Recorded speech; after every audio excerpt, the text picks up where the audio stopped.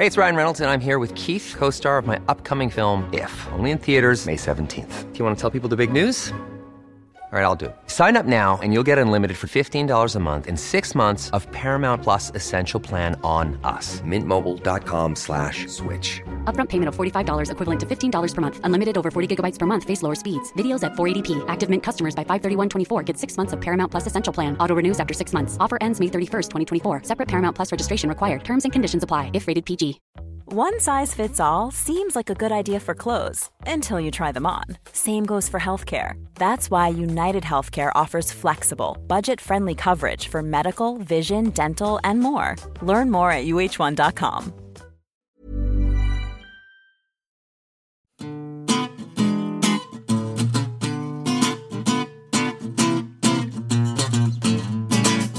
Hello and welcome to the New Statesman podcast. I'm Caroline Crampton, web editor of the New Statesman, and each week we bring you an exciting mix of interviews, discussion and analysis. This week we talk to our science columnist Michael Brooks about the greatest scientist you've never heard of, and Philip Morn and I discuss sex on TV. But first, Helen Lewis talks to our crack political team of Raphael Behr and George Eaton about the week in politics.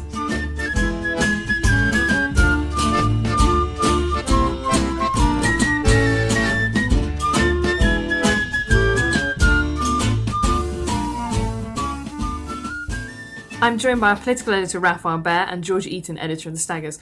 First of all, we're going to talk a little bit about George. This week you interviewed Neil Kinnock. Yes. All right.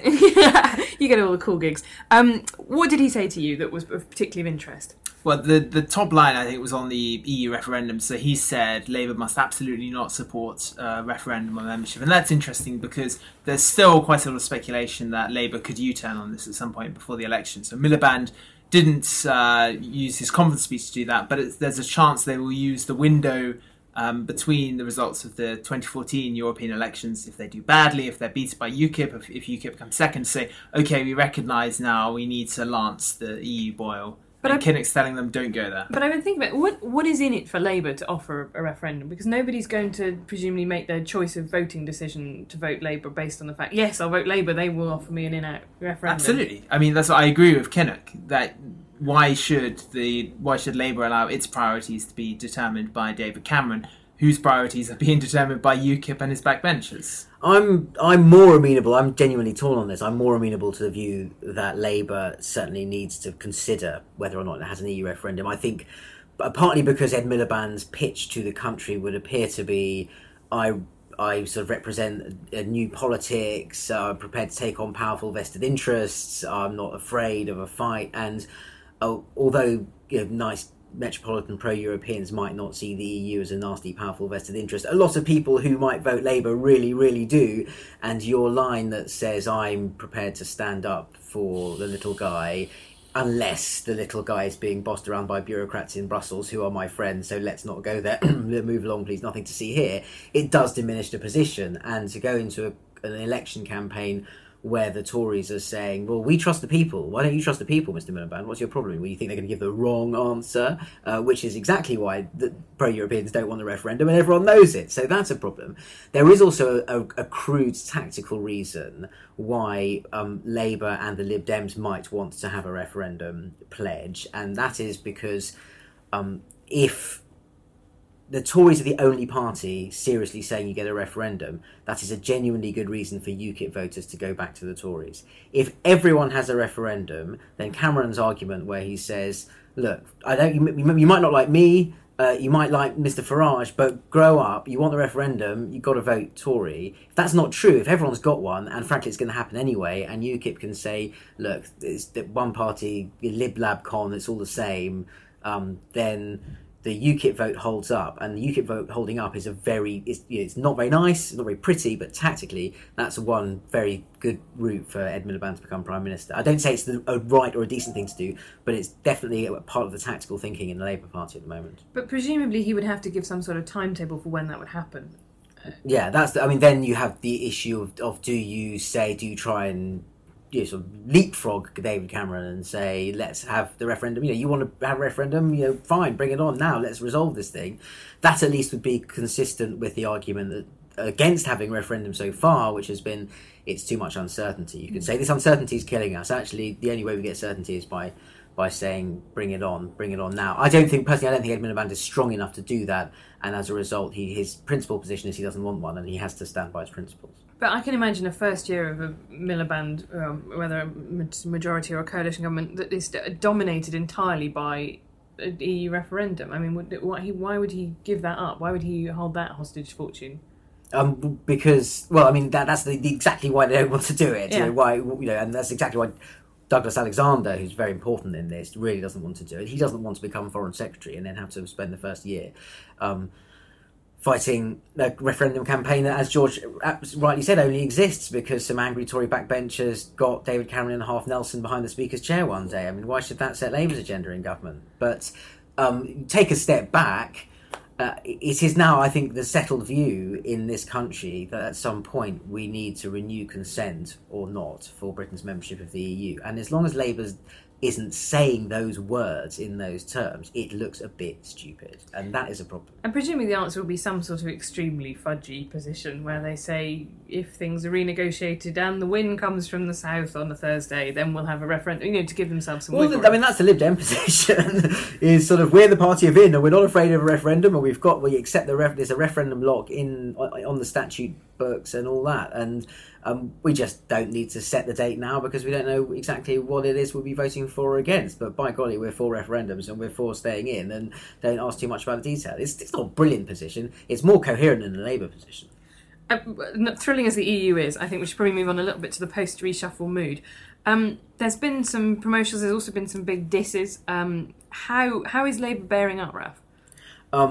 They are, I think, now sort of comfortable, Labour or Ed Miliband, two slightly different things there. The leader's office are quite comfortable that they've got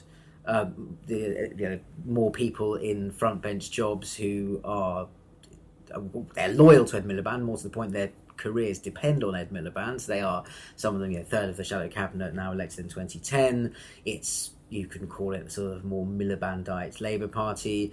Was there a brutal cull of Blairites? Kind of yes and no. I mean, obviously, people who walk around big Blairite badges on their heads have been demoted. So, from that point of view, clearly.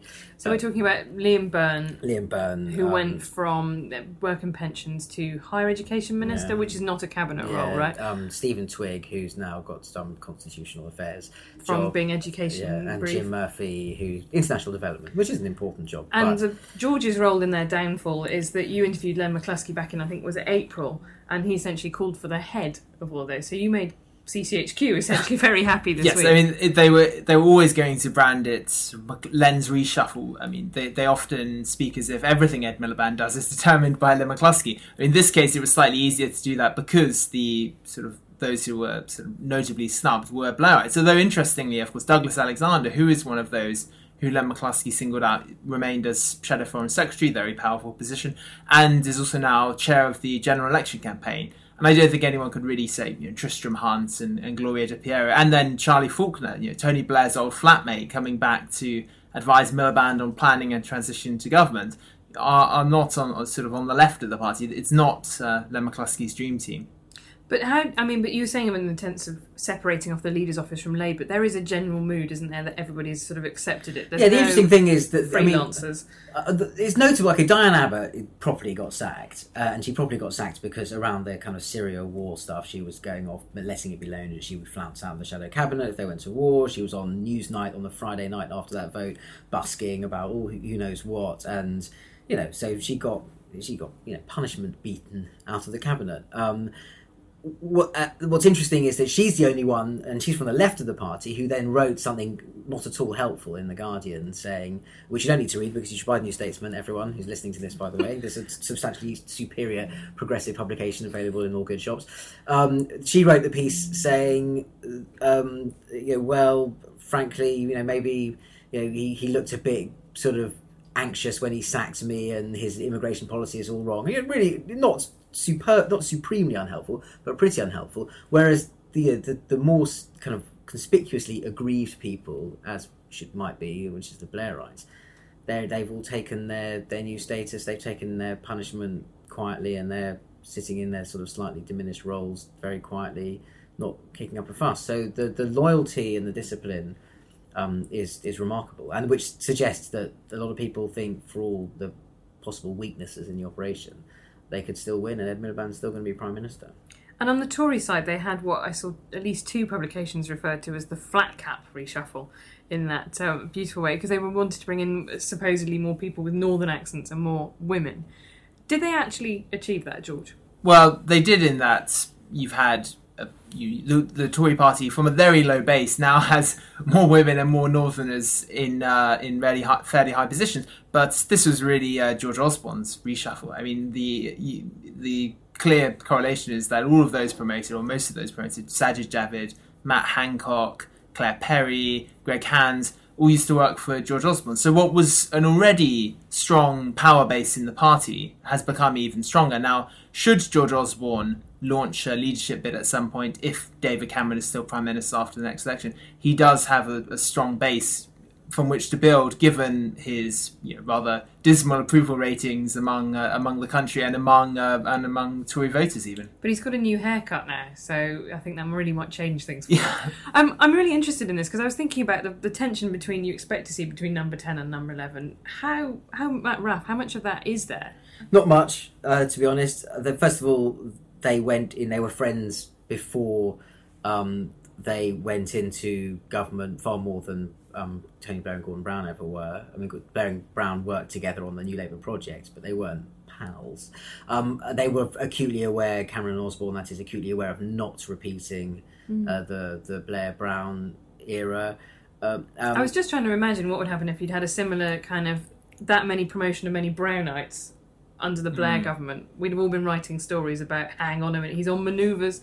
But maybe we're just so conditioned. There is, I think, it is a strong relationship. I mean, someone said to me the other day that there are only 3 people running the Conservative Party, and it's David Cameron, George Osborne, and Lynton Crosby. I mean, even William Hague, who was once very influential and part of the sort of inner steering committee of the Tory side of the coalition, seems to have been sidelined a little bit. So, I mean, it really is very tight at the top there. But he was on the Sunday Politics, when I do panelist stuff on, and he just didn't seem at all engaged with domestic politics. His focus, William Hague's this is just seems to now be completely on Syria and foreign affairs, and it seems to have detached completely from domestic politics. Yeah, that's certainly the impression you get around Westminster, and people say that you feel that he has. I think I get the impression Cameron and Osborne will sometimes defer to him and ask his judgment as a sort of slightly wiser old bird. But talking of former leaders of the Tory party, can we catch up on your favourite, mine, Ian Duncan Smith? He's obviously had Esther McVeigh has been promoted up his department from Disabilities Minister to Employment Minister. I'd just like to check in on, is universal credit still a massive train crash that's coming towards us at high speed? Well, I think it's a much smaller train than it was before. They have decided that rather than potentially allowing this to be a huge debacle, we are just going to scale it down to the point where it almost can't be seen. So the joke now is that it's non-universal credit. That I think it's still operating in that one small job centre in Manchester. There may be a couple of other pilots that they're rolling out, as they love to say in the jargon. But this has really been pushed back, and any ambition that he had to really transform the system has gone, I think, and George Osborne is one of those responsible for that. That George Osborne wants a relentlessly disciplined and sharp, as does Lynton Crosby, a focused election campaign around 3 big issues: maybe the deficit, welfare, and immigration. On welfare, that's going to be the emphasis is going to be on the benefit cap, how we're toughening up the system. This rather moralistic vision that Ian Duncan Smith had of how transforming the system, making work pay for those who had become reliant on the welfare state has gone. Yeah, this is an important point, that the reason for doing the universal credit was to create some magic taper that would mean that benefits didn't pay more than work. Actually, the way they will argue that work pays more than benefits now is by saying that by having the tax cut for low earners. So the sort of, as it were, the progressive, in quotes, moral impetus of universal credit has been rendered obsolete in terms of their rhetoric. And anyway, and so as George says, the political impetus is to just show that you're whacking the benefits bill as hard as you can. And on that downbeat note, I'm going to say thank you very much to George and Raf.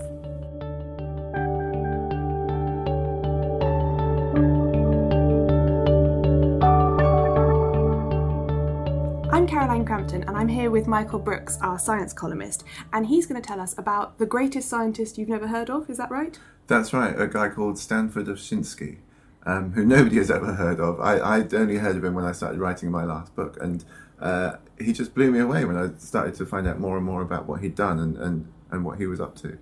And he invented a lot of things that we know and use today, right? So incredibly, he had 1968. He had a patent for something that would lead to what the New York Times called a television so flat that you could hang it on a wall. And everybody said, this is absolutely ridiculous. Why would you ever hang a television on a wall? You know, these things were enormous. And but the technology that he had that could create these flat screens actually, you know, is what's behind some of the greatest sort of companies in Japan now, unfortunately. So America kind of lost out. And why didn't he push it further? Why didn't he eventually develop it? So he had this sort of switch, effectively, it's called a threshold switch, which kind of was a competitor with the transistor at the time. And the transistor was only a decade or so old, and lots of the American. Millions of people have lost weight with personalized plans from Noom, like Evan, who can't stand salads and still lost 50 pounds. Salads generally for most people are the easy button, right? For me, that wasn't an option. I never really was a salad guy. That's just not who I am.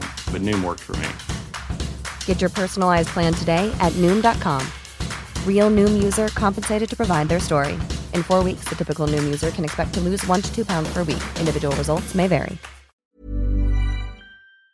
American firms had big sort of interest in making sure the transistor cornered every part of the market. So he was rubbished, and there were lots of sort of things in the press saying, oh, the guy must be a fraud, this will never work. And it was from a kind of corner of physics that nobody really knew much about, called amorphous materials, which are kind of messy and not sort of regular in their structure.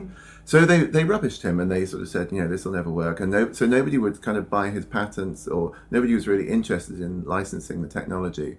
And in the end, he sold it to a few small companies in Japan. So they bought the license. So these companies were things like Sony and Matsushita and Canon, and they became huge. And I mean, that wasn't his only invention. He holds the patent for the original rewritable CDs and DVDs, the technology behind that, and the lithium metal hydride battery, which is in every Toyota Prius. That's his too. So electric cars are kind of his thing. Yeah. And initially, General Motors bought the patent for the battery, and they just had such trouble developing it. They couldn't make it work, and they just abandoned it and gave up on it and sold it to another Japanese company. So in the week when America's hitting its sort of debt ceiling and not allowed to borrow any more money from anybody, they can look back at this guy and sort of say, well, maybe we should have got him. What might have been. So was he just not interested in money? He wasn't ever interested in making money. So he said, I think the famous quote of his was, I am on the side of the oppressed against the oppressor. He was a real kind of, lefty, basically, really strong lefty. And partly because he grew up in an immigrant family that came from Eastern Europe. His father used to collect scrap metal on the streets of Akron, Ohio, as an immigrant. And Stanford went to school, but never really got on with school, and left without graduating from school properly. And what he did was he used to go to the local library and borrow armfuls of books to learn how to do science. And he was fascinated by science. And he borrowed all these books, and he actually had a very cool librarian who used to let him borrow from the adult section, even though he wasn't supposed to. And so that's how he learned his science. And I think he never lost that sense of having to do everything from the bottom up, have to really work his way up. And so when he was running firms and factories, he was very much part of the workforce. And there are records of people that used to work for him who say, it was like he was just one of your colleagues. You wouldn't have known that he was the inventor of all this stuff. You wouldn't have known that he was the CEO of the business. And he was still part of their union as well. So just the lowest workers, he was alongside them. Yeah, very much so. Yeah, which you don't see so much these days. No, definitely not. The sort of factor of CEO to worker pay ratio. Yeah, I think it's something like 500 to 1 or something like that. And Stan of Shinsky I don't think he ever took more than 50 to 1. And I think I'm right to say, so it's just under a year since he died. Yeah, so this week, 17th of October, is the first anniversary of his death, which is something that I kind of think we should celebrate. This was an amazing kind of inventor, completely uncelebrated really during his lifetime, except by the people who he worked with. They just couldn't believe they got to work with him. So there's a guy called Neville Mott who won a Nobel Prize for physics, and basically said, "Well, I got the idea from Stan. He just gave it away to me." And lots of his other colleagues in science kind of had the same experiences. Like, he had a good idea, just give it away. And so his name never became known at all, really, which is why he's the greatest scientist you've never heard of. But I plan to change that. But his ideas did get developed, and they did come to fruition. Yeah, so we're ways. using his technologies every single day. It's just incredible that you can be this productive and be this kind of selfless as well. And so what's your plan for getting So to know about him? My big plan, really. I think the 17th should be Ovchinsky Day. I think we should celebrate inventiveness and creativity in science, and also just celebrate the selflessness of it. I just love the fact that he was so willing to kind of give everything away. He got kicked off the board of his last company a couple of years before he died, because the rest of the board were just fed up with never making any money. Because he kept giving things away, and I think we need more of that. So I suppose as well that if we get this day, or this even unofficially, it's a sort of cautionary tale, isn't it? To kind of maybe pay attention to the slightly mad person with the good ideas. I think so, yeah, and not a lot of the corporate decisions that are made are sometimes motivated by fear. It's like, we don't want our product to lose place in the market. And there's a kind of lack of foresight as well, and sort of thinking about, in open terms, about what might be. And that sense that he came from, because he didn't have a college degree, he wasn't a trained scientist, they just dismissed everything that he was doing. And I think that's a very dangerous mindset. And I think, you do well to think about, looking at the outsider occasionally. I mean, a lot of the mavericks are mad and useless, but some of them are, have something worth looking at. Well, there you are, podcast listeners. Let's all celebrate Ovchinsky Day and listen to the mad people with the good ideas.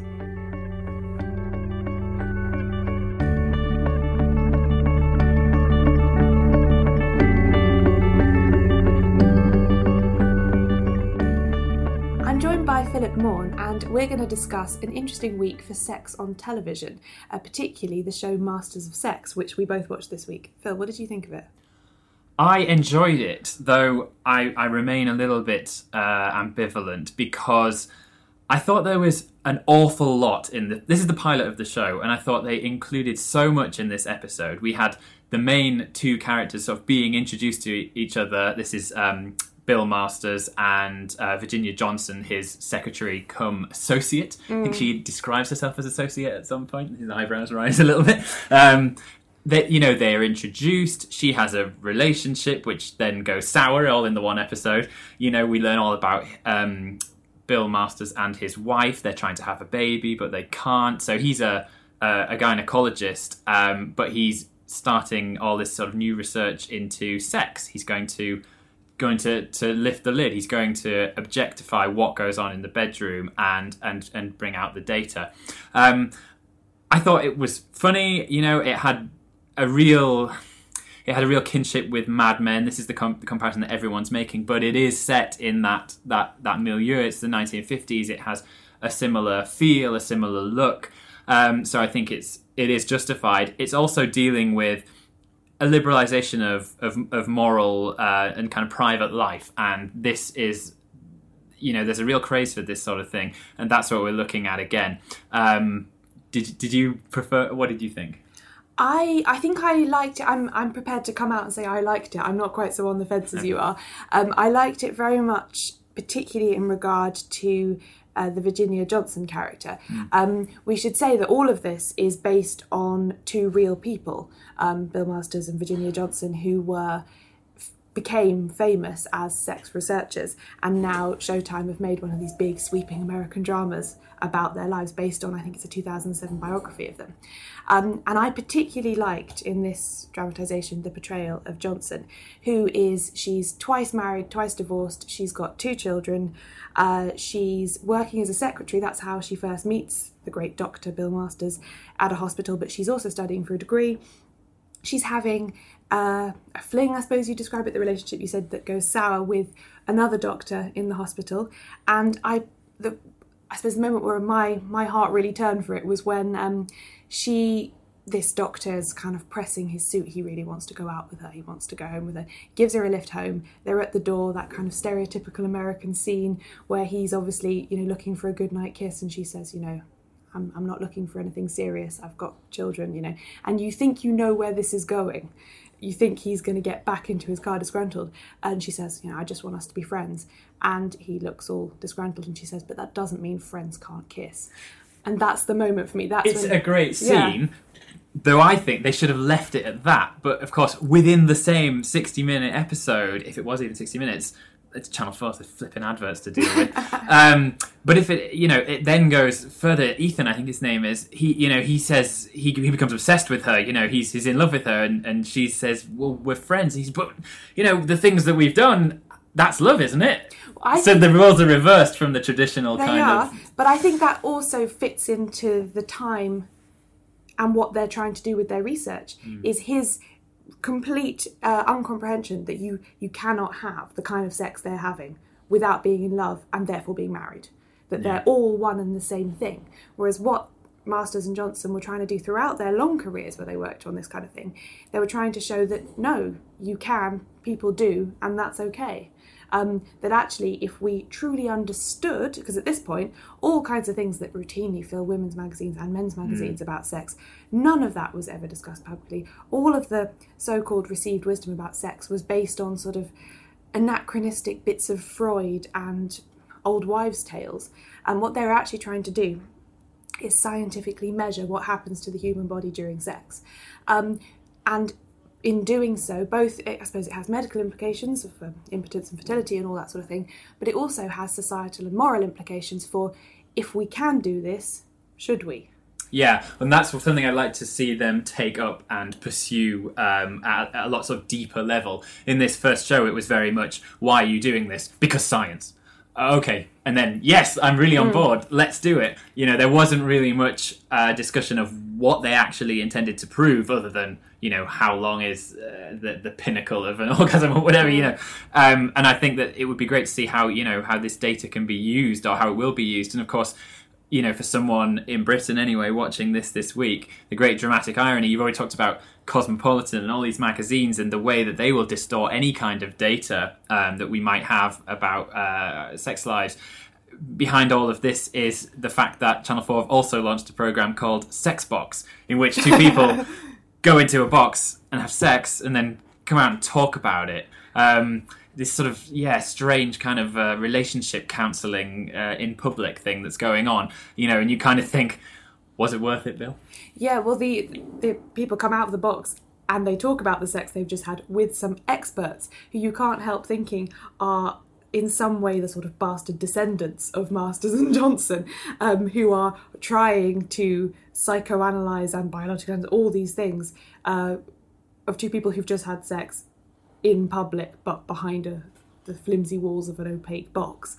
It is bizarre, but it's interesting with regards to how Masters of Sex portrays the actual act itself, because, as the title would suggest, there's quite a lot of sex in it. And the researchers, Masters and Johnson, they had to do this strange taboo thing of asking people they knew to have sex in front of them. Yeah. So that they could measure it. Yeah. And might be a little difficult for me to say this without blushing, but this is a podcast, not a TV, so it doesn't really matter. But of course, there's all these different sort of sex scenes in the episode, and they differ so they contrast so sharply. You have the first very, very awkward scene in which Masters has sex with his wife, and it's sort of totally impersonal. She's facing away from him because, so he claims, though who's going to question him at this stage, this is the best way for her to get pregnant. Yes, of course, another irony is that the great kind of gynecologist, sort of sex expert, is most likely infertile, it seems. And then you have the first sex scene with Ginny and Ethan, the junior doctor, which is all about oral sex and, her essentially showing him the ropes. And I have this sort of Game of Thrones test now. I think so. I've watched Game of Thrones, and I think it's about 15 minutes. They have to kind of flash a pair of breasts, or some young woman in the nude. There are brothels left, right, and centre in Game of Thrones, and I found it nothing but cynical. I found it nothing but misogynistic. I like other things about the show, but I thought this aspect of it was really inexcusable. So I'm interested to see what Masters of Sex will do with this, because we know it has to be there. Yeah. It's in the title. It is a big, important aspect of the narrative. Will they be sort of tasteful, or are they just looking to, bring in as wide an audience as possible? Because, as we all know, sex sells. Yeah, this is true. And I'm also very interested to see how they handle that. But I think the way through it, to keep it true to what they claim to be wanting to do, explore it interestingly, is, as you say, the contrasts. We get the kind of hurried, embarrassed, shameful, with all your pyjamas on sex of a married couple in trouble. And we also get the sort of voyeuristic, strange abandon of two people who've never met each other before and don't know each other having sex in a brightly lit laboratory attached to monitors. And I think as long as... They kept falling off. Yeah, which was bizarre. Interrupt them. I think the contrast there is what's going to keep it sort of true to its plot and its mission. If we get, as you say, just gratuitous breasts everywhere, then we'll know that Masters of Sex has become just sex. We'll have to wait and see.